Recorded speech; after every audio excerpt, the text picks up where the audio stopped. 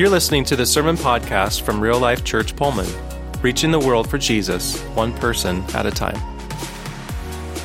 Hey, it is good to be here this morning. I am very blessed. I was going to start off this story by telling the sermon by telling a wife story. So first of all, I'm blessed. I have a wife,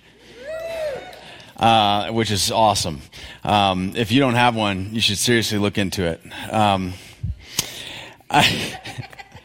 Gentlemen, moving on. It's going to be a good sermon, you can tell right now. Hey, I am blessed to have an awesome wife that loves to adventure and go on crazy adventures just like I do. And about a month ago, we headed south down to Wallowa Lake area. And for those of you that have been down there, you know it's a pretty amazing place. If you haven't been there, I would suggest you go and check it out. It is beautiful, beautiful country. And so we headed out and kind of made some plans to go hike a specific area and a specific trail. And we set out on our plan and kind of knew where we were going and where we were heading and what we were going to do. And then we got to this one spot where there was this big rock knoll, this big point, like this pile of rocks, and we're standing on top of it, and you can see like probably almost a mile up this canyon that we're seeing behind me on the screen. And you could see all the way down this canyon and these steep, sheer rock walls, and it was like just magnificent and deep and all this cool stuff. And it was like, oh, how awesome would it be to be in that canyon? But there's no way to get in there. Aha, I have a new toy. And so I was like, I couldn't pass up the opportunity to fly my new drone. And so I get my drone out and I start messing around and making some flights around there. Mind you, this is the second time I've ever flown it in my life. And so I start flying it a little bit and I get a little bit overconfident. And I decide to go about a mile up the creek and watching it on my phone through a line of sight on the phone. I turn around, fly it underneath that bridge, and I come down the canyon as you're watching behind me. And probably my drone flying skills were not quite up to par, because this flight and adventure down the canyon didn't quite go according to plan. Oh yeah, it's like you're just like hanging in there going, uh-oh, where do we go? And so as we go down the canyon, we had plans for the day. We had a pretty good outline of where we were going to go and what we were going to do. And we decided that we were going to, do this whole route, and we had it all mapped out. And then this little thing happens, and it really altered my plans for the day. And all of a sudden, life took a big detour to the drink.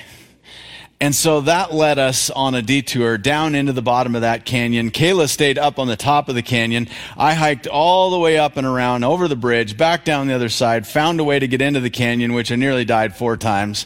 And I got into the bottom of the canyon, and the minute I got into the bottom of the canyon, I realized this was a really bad idea, because it is steep and raging water and cold and icy, and I've got like no, gear to be in there. Kayla stayed up on top so she could tell the search and rescue where they last saw my body. And I had the keys in my pocket, I realized, to the truck once we were in the bottom. I'm in the bottom. It's so far away, you can't even scream and hear each other. It's way down in there.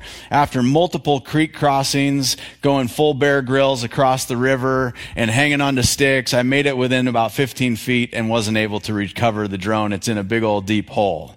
And so I have an adventure for this summer. And I think when we think about detours and when things don't go according to plan, oftentimes we see detours as a big inconvenience. When we see a detour in our life and things don't go the way we want them to, we often think of it as a hassle, because it means the long way around, or it means the way we wanted to do it, we're not going to be able to do it that way anymore. And I think a lot of times we get frustrated or inconvenienced. And then as I was wrestling with this idea of detours, it just reminded me that, what if we're supposed to kind of get our eyes up and our heart soft, and even in the detours, even when things don't go according to plan, we're supposed to be aware of what's going on around us. And even in the detours, can we find wonder and awe and beauty and amazing cool things? And I was able to end up seeing some things in the bottom of that canyon that I never would have seen otherwise. In fact, it kind of struck me as I'm coming out of the canyon, sopping wet, frozen cold, a little bit nervous about how I'm going to get out, that in the midst of all that not going the way it was supposed to go, still even then, I saw some things that probably very few people on earth have ever seen from that spot. And I just had to kind of stop and soak it up.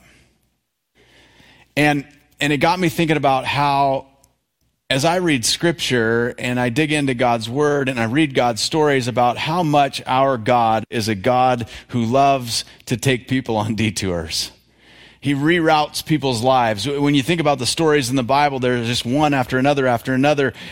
But you think about the obvious ones. Abraham, his life was going great.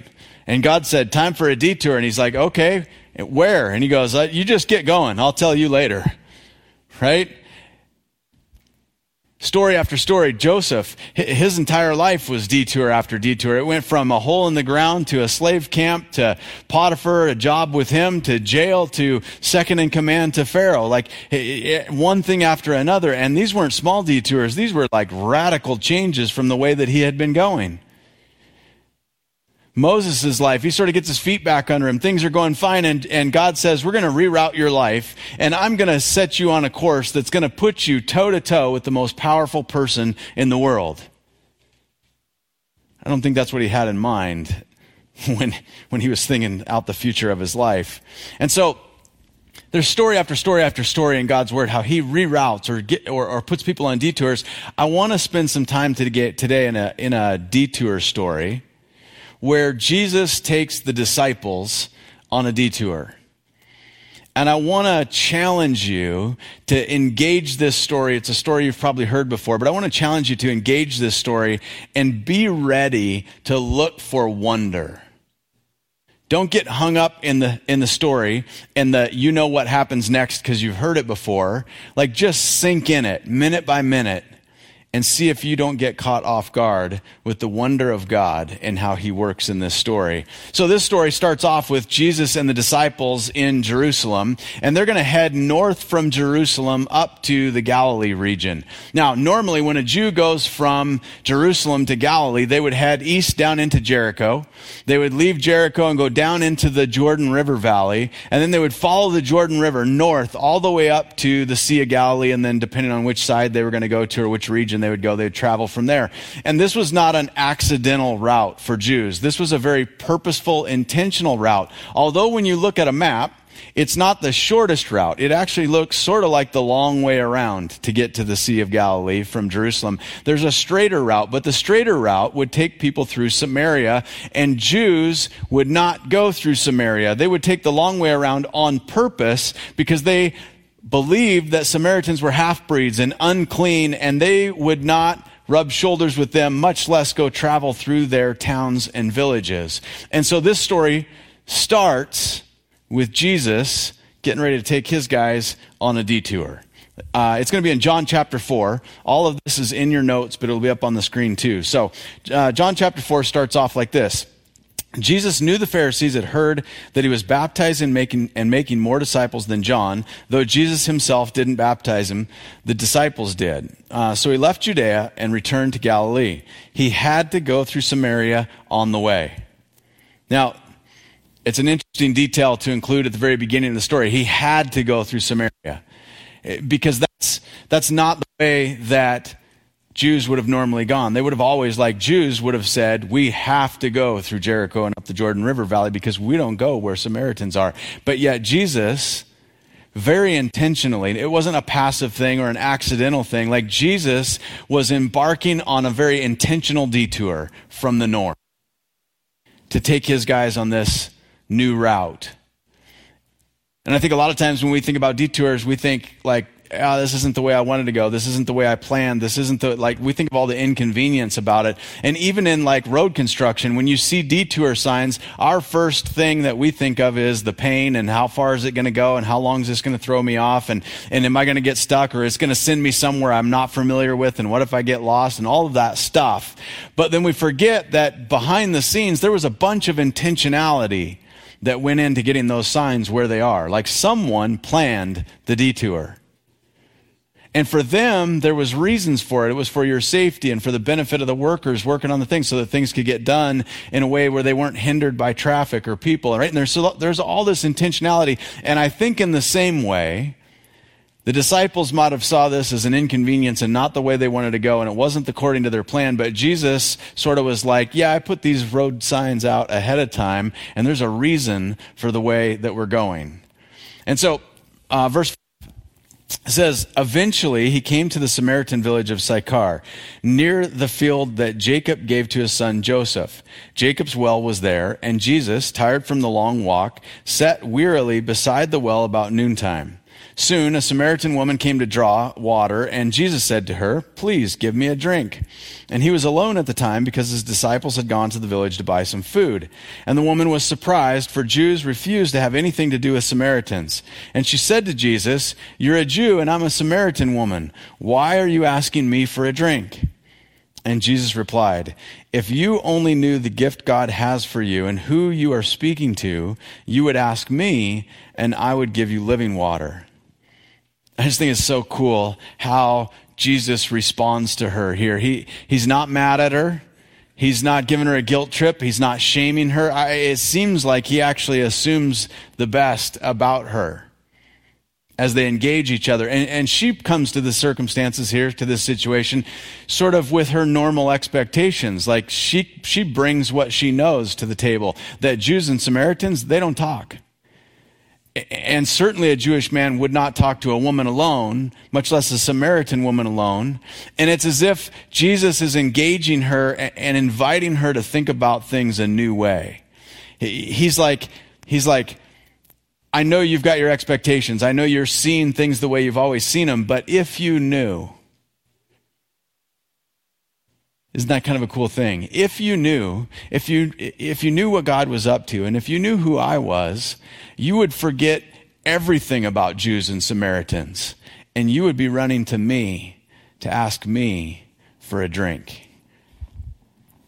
Verse 11 says, "But sir, you don't have a rope or a bucket," she said, "and this well is very deep. Where would you get this living water? And besides, do you think you're greater than our ancestor Jacob, who gave us this well?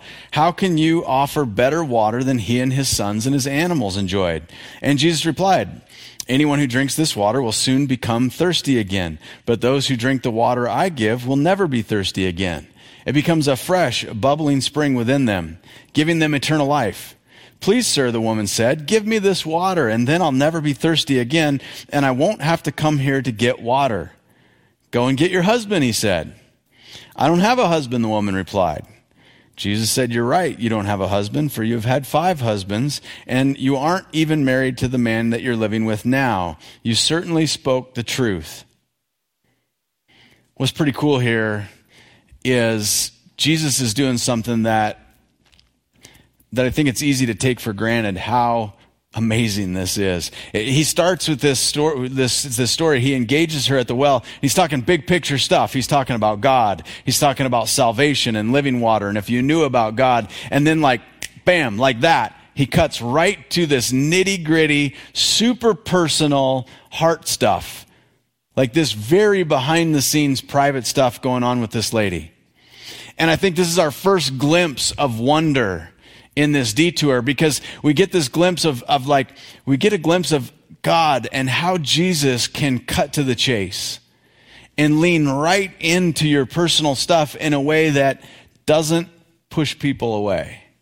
I don't know if you've ever met anybody that you don't know very well, and as you get to know them, they sort of feel like somehow they have the right to just get into your nitty-gritty stuff and start telling you about what you should do with your marriage or what you should do with your life or what you should do with your kids, and it feels a little offensive. It feels like you get your walls up quick. Or if you've ever been that person where you sort of overstep and you give advice that wasn't asked for, it doesn't go very well. People get defensive. People push back. People get like, that's the person I'm going to avoid again. Like that, it makes people uncomfortable. But there's something amazing about the way Jesus can just cut right to the chase and engage us at a heart level, even on stuff that's uncomfortable.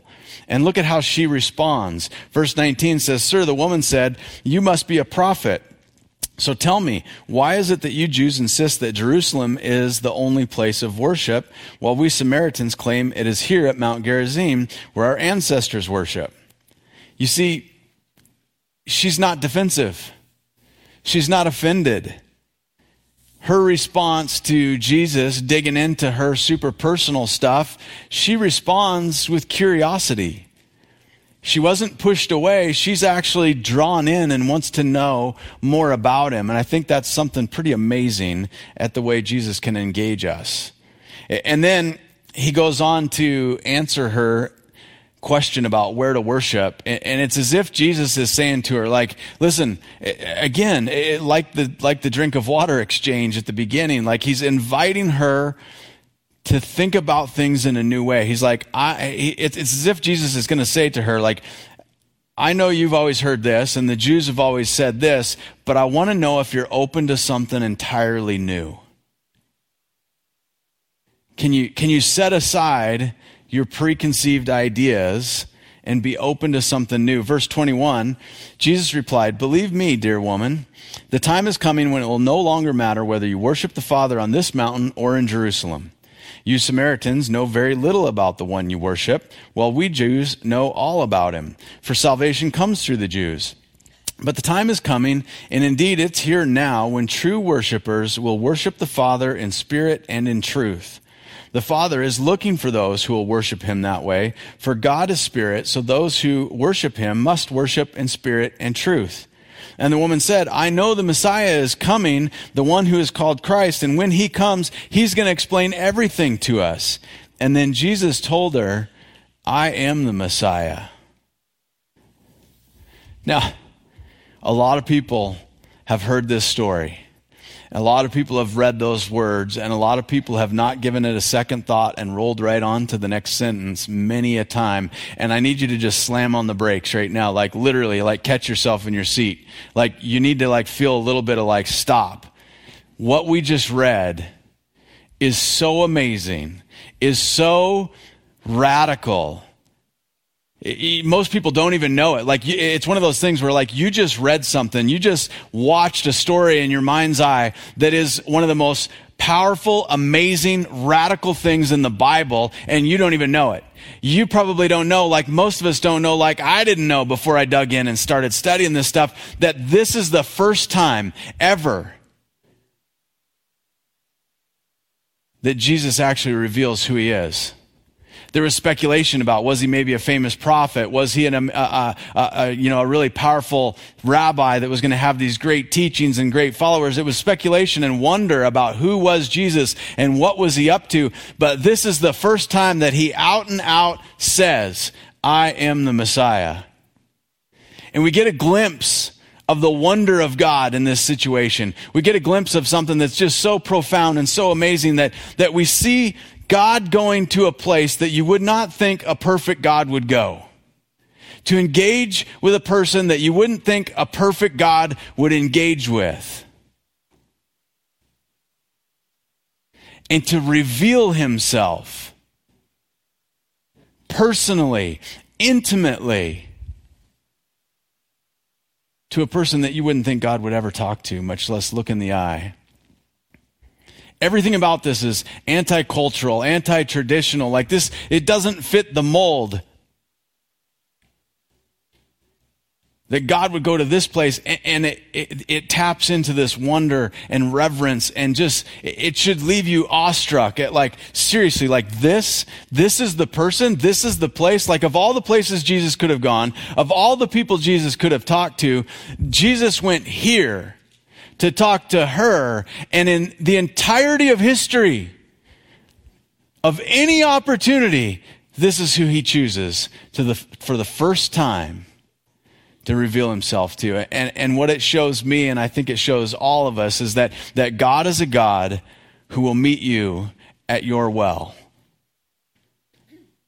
When you're rolling through shame, when you're guilty about something, when you've got junk going on in your life that you don't want anybody to know about, and you're hiding out at the well at noon because you don't want to hang around where people are hanging around. You don't want to have to answer more questions or look people in the eye. You're embarrassed. You're ashamed of what you've done. God is a God who will meet you there and reveal himself to you the same as he did to this woman.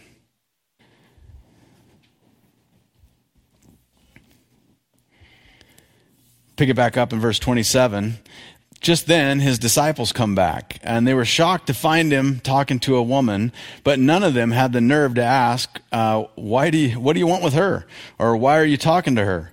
Well, the woman left her water jar beside the well and ran back to the village, telling everyone, "Come and see the man who told me everything I ever did. Could he possibly be the Messiah?" So the people came streaming from the village to see him. Now, the disciples come back, and they're experiencing a whole new kind of wonder. Like this reverent, respectful curiosity. Like they're sort of awestruck at, wait a minute, what's going on here? Number one, this isn't the way we would have gone to get to the Galilee. And number two, the fact that we had to go in there and look for lunch, like this is uncomfortable. This is not a trip we're enjoying. You're stretching us here, Jesus. And then they walk back and they see that he's talking to a woman, and it says like they're wondering what's going on. But none of them wants to enter into that. It's like there's this tension there of they're sensing that they just interrupted a holy moment, that there was something miraculous going on there that felt important, but it didn't fit with the way they expected things should look. They wanted to ask, but they didn't want to ask.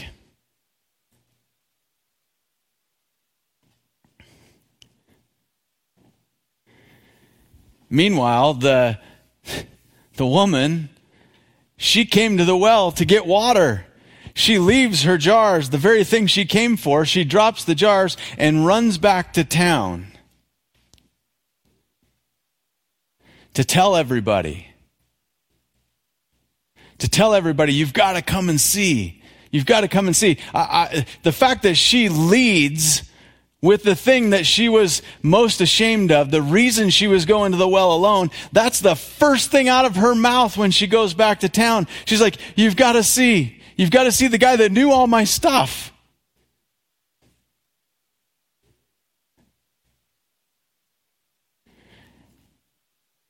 And what's crazy, there's just so many things that we can unpack in this story. What's crazy and what I think so many people don't understand and they miss is that we've got to remember who she was. That morning when she left her village and was busy about her business, keeping her head down, avoiding everybody, ashamed, embarrassed, however she got to where she got, there's all kinds of speculation of, was she an adulteress? Was she maybe barren and an outcast in her society because of cultural rules about providing children? There's no way to know, but we know that she had 5 husbands, and the one that she was with still wasn't her husband. She wasn't married to him. And so there's this perception of who she was and the kind of person that she was and the way other people would have viewed her, right or wrong. It just was the way the culture was. And we got to understand, she went to the well on purpose at noon to avoid everybody else. She's not a person of influence. This isn't a woman who's going to garner everybody's attention, that they're going to hang on her every word or listen to. They're going to walk to the other side of the street and not look her in the eye. And yet, she has an experience with Jesus. She goes back to town and she says, you've got to meet the guy that knows everything about me. He might be the Messiah. And all of a sudden, a village full of people that would have never gave her the time of day hang on her words and act based on her testimony. And the only thing I can think of is that she was just full of the wonder of God. There was something just radiating about her. Her countenance had changed. Her tone had changed. The way she thought of herself had changed. And it impacted people when she shared her testimony. Now check out what happens next. This is pretty cool. Verse 31 says, meanwhile, the disciples were urging Jesus, Rabbi, eat something. But Jesus replied, I have a kind of food that you know nothing about. Did somebody bring him food while we were gone? The disciples asked each other. And then Jesus explained, my nourishment comes from doing the will of God who sent me and from finishing his work. You know the saying, 4 months between planting and harvest.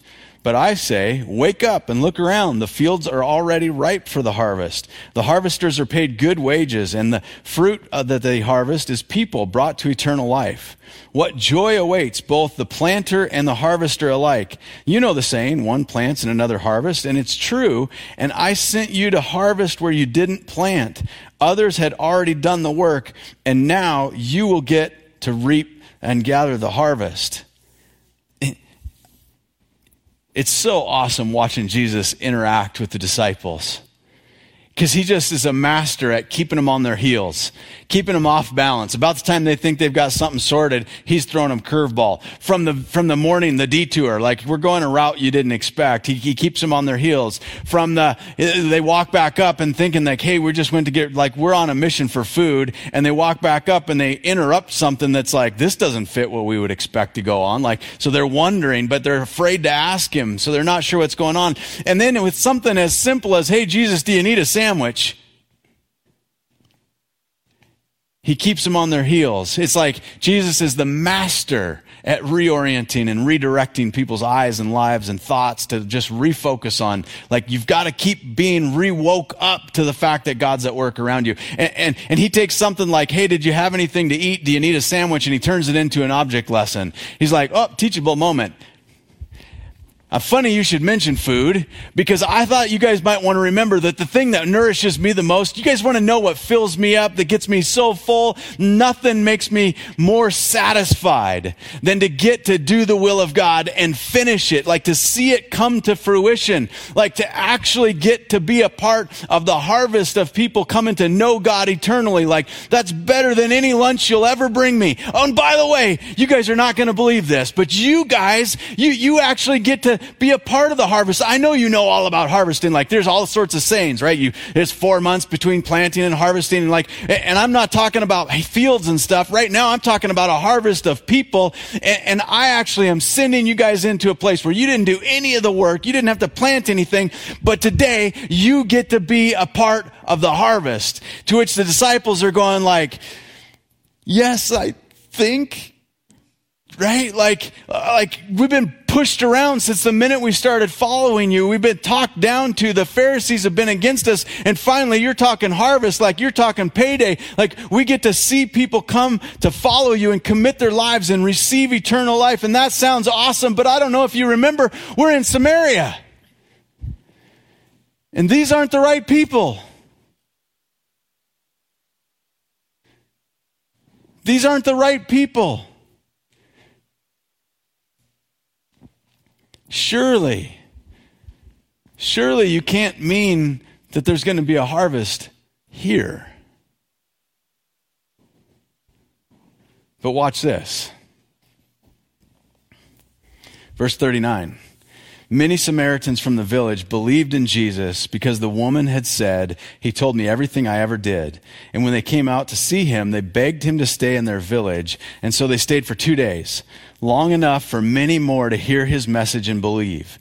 And then they said to the woman, now we believe not just because of what you told us, but because we have heard him for ourselves. And now we know that he is indeed the Savior of the world. And so one detour leads to another. First, they're going a route they didn't plan on going, or probably didn't want to go. And now all of a sudden, they're receiving hospitality, invited in to receive hospitality from the very people they would have traveled way out of their way to avoid even seeing, looking at, or going near just a couple days before. And not only are they receiving hospitality from them, but they are in the harvest game now. I don't know if you remember how the story started. The very beginning of John 4 starts off with this picture that says that the Pharisees were seeing that Jesus was gathering more disciples and baptizing more disciples than John the Baptist. But it wasn't Jesus who was doing the baptizing, his disciples did. That's where we started the story. That was the catalyst to send them off on this mission. And so here in Samaria, would we think it would be any different? No. The disciples are baptizing Samaritans while Jesus looks on. Do you think there's some wonder in this detour? Do you think there's some wonder and just this awesome, overwhelming joy at the same time, muddled all up with I didn't feel like it was supposed to be this way, but I can't argue with what God's doing. And it's amazing, and it's stretching me and challenging me in ways I never thought I would be stretched. All of this going on at the same time. How awesome. How awesome is God?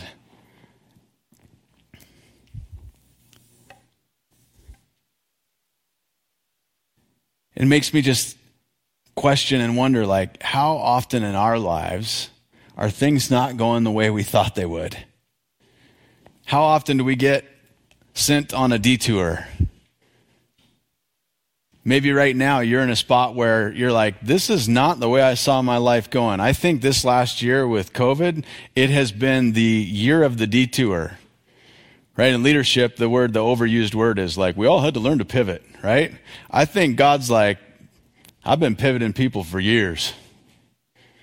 I've been in the pivot business. And God sends people on detours.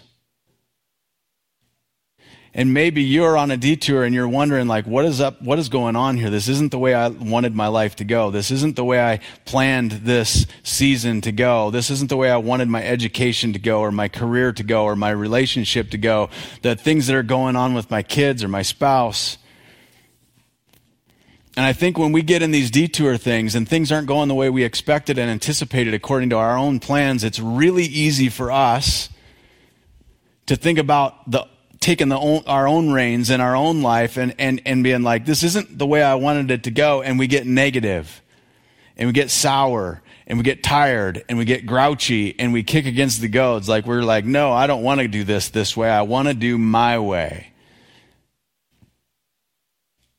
And I think it's really easy for us to get our head down and get, obstinate and stubborn and miss what God wants us to see in the detours, and miss the way he wants to stretch us and grow us and have us see new things and experience new things and think about how God works and how God is at work in our lives when you're on that detour. It's easy to maybe even miss a harvest of souls, like actual people that you might get to participate in inviting into the kingdom, because you're so frustrated with things not going the way you wanted them to go on a route you didn't plan. Hey, grab your notes, because in your notes, there's going to be some questions on the back side. And I want to run through those with you. And these are some things I just want you guys to be wrestling with. I want you to take these into your small groups, sit them at your dinner table. Let's run through them together. The first thing is just sort of like I was talking about just now, is we need detours to lead us to new experiences. We are creatures of habit. It is very easy to just keep doing the same thing the same way because it works for us. Like, we like to do the things we do because we planned them. We love being in charge of us. It's our favorite thing. And so God leads us on detours because he wants to lead us into new experiences. We need to travel through Samaria from time to time. Number 2 is, am I willing to lay down my plans and agendas in favor of God's?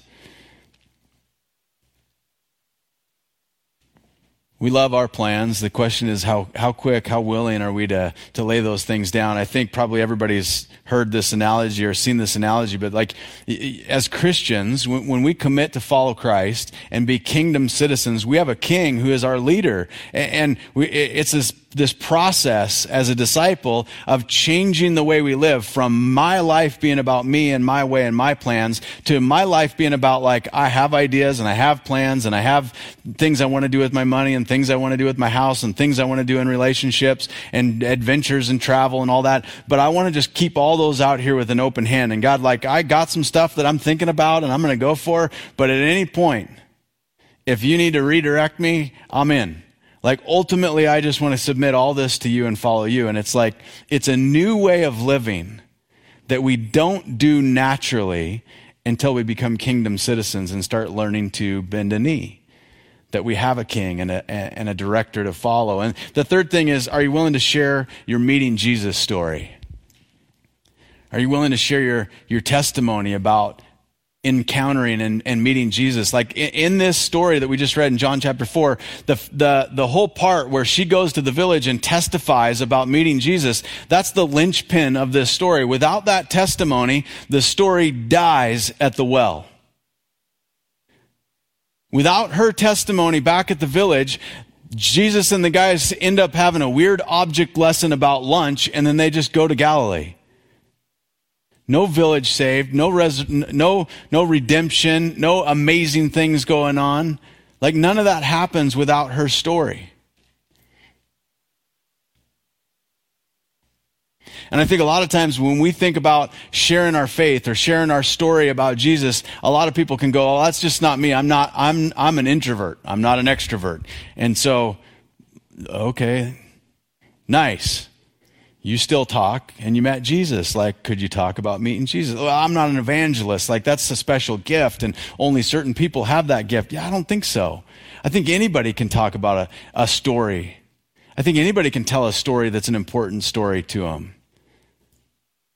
And I think one of the things that stuck out to me as I was reading this and reflecting on it is, I think when you're thinking about sharing your Jesus story, and you're like, I feel like it's what a Christian's supposed to do, but then all of your normal flesh stuff starts coming in. I'm embarrassed. I'm worried about what people are going to think of me. It's uncomfortable. What if I don't do it right? What if they ask me questions I don't know the answer to? And all that junk starts crowding in. I want you to kind of roll back the clock, and I want you to stop and reflect and think about this Samaritan woman. I want you to think about the kind of person she was and the shame that she was carrying around and the embarrassment she was carrying around. If there was anybody that ever had a reason to be worried about what people were going to think about her, think that people were going to turn a blind eye and ignore her and treat her badly or tell her why she was wrong or ask her to prove or on and on and on. Like, this gal had every reason not to share her story. And yet we see that God trusted her. I want you to imagine this, like the opportunity to share about who Jesus is and what he's done in your life and why you've chosen to follow him. The opportunity to tell someone else about that is a privilege and an honor. Like God in all of history gave this gal the opportunity to not only know who he was, first of all people, but he gave her the privilege of being the first person on earth to get to go share that I actually have met the real Messiah. And when you share your testimony about encountering Jesus and who Jesus is to you and why you're following him, you are following in footsteps of some pretty amazing, courageous people. And if she can do it, every one of us can do it.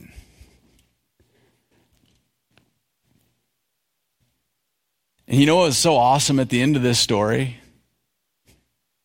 Is at the end of the story, there's this huge, amazing miracle that happens in this village. The hearts of the disciples are being shaped and changed. Jesus is watching his guys start to get it and mature before his very own eyes. There's people being discipled. People are receiving salvation, like eternal life. There's miraculous stuff going on. And at the end of this story, the people from the village come back to this woman who they would not have looked in the eyes just a couple days before. And they look her in the eyes and they say, you know what? You know what's so amazing is now we actually believe, not just because of what you said to us, but we believe because we actually saw with our own eyes that like what you said was true. We actually believe that he is the Savior of the world. And like how grateful are they all of a sudden that this woman that they never would have spoken to before actually spoke up and told them what they would have missed out on without her testimony. How amazing would it be if you had the guts and the courage to share your faith with somebody and talk to somebody about your encounter with Jesus? How awesome and amazing would it be if you get the day where they come back to you and go, you know what? Your story wasn't the thing that saved me, but your story led me to be curious about the guy that you had put your faith in, and I now know who he is and I believe in him. And I wanted to tell you, like, I am so grateful that you introduced me to him and set me on that course. Like, I can tell you, There's few things better in the world than somebody coming to you and saying like, thanks for sharing your Jesus story. I know the guy now too. That's a pretty amazing thing. The last thing on there is, if you knew what God was doing in your detour, would your attitude be different? I love that at the beginning of the story when she's like, hey, why are you talking to me? And don't you know, here's all the rules. Here's all the expectations. This is what's normal. And he's like, if you knew what God was up to and who you were talking to, you wouldn't be worrying about any of that. And I wonder if God doesn't want to say that very same thing to you. The thing that you're going through right now, the way life's not going the way you didn't expect, the way things have taken a turn that was unanticipated, and you're wrestling with what's going on and what's next and how's it going to work out. I wonder if God isn't looking at you going, if you knew what I was up to in your life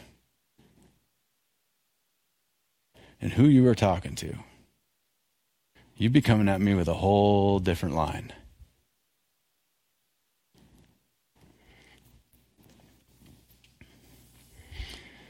Well, this morning, let's grab our communion and finish with a time of just remembering and reflecting together. So go ahead and grab that. And those of you that are watching online with us, we're so grateful that you're with us. And we just ask that you would grab your communion too, so that together, this is one of those things that can really unite us, that when you're watching at home or when you're watching in this room, this is one of those times where we can just draw together near and far and be family. We remember that God is a God who will go places we don't expect God would go. We remember that God's a God that will engage and intimately care about people that we oftentimes dismiss. We remember that God's a God that will meet you at your well in your most embarrassing times, when you're going through stuff that you're carrying around a lot of regret and shame. God's not afraid to go and sit down with you.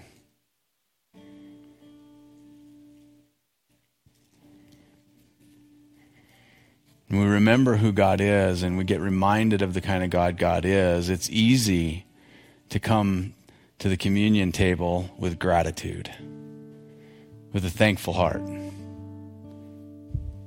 with wonder at how awesome God is.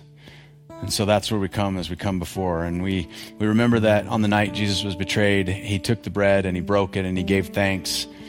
And he said that this bread represents his body, which was broken for us. So let's remember the body of Christ as we take the bread. In the same way, he took the cup and he said, this cup represents a new covenant, which was sealed with his blood. And so as we take the cup, we remember the blood of Christ. Let's take the cup.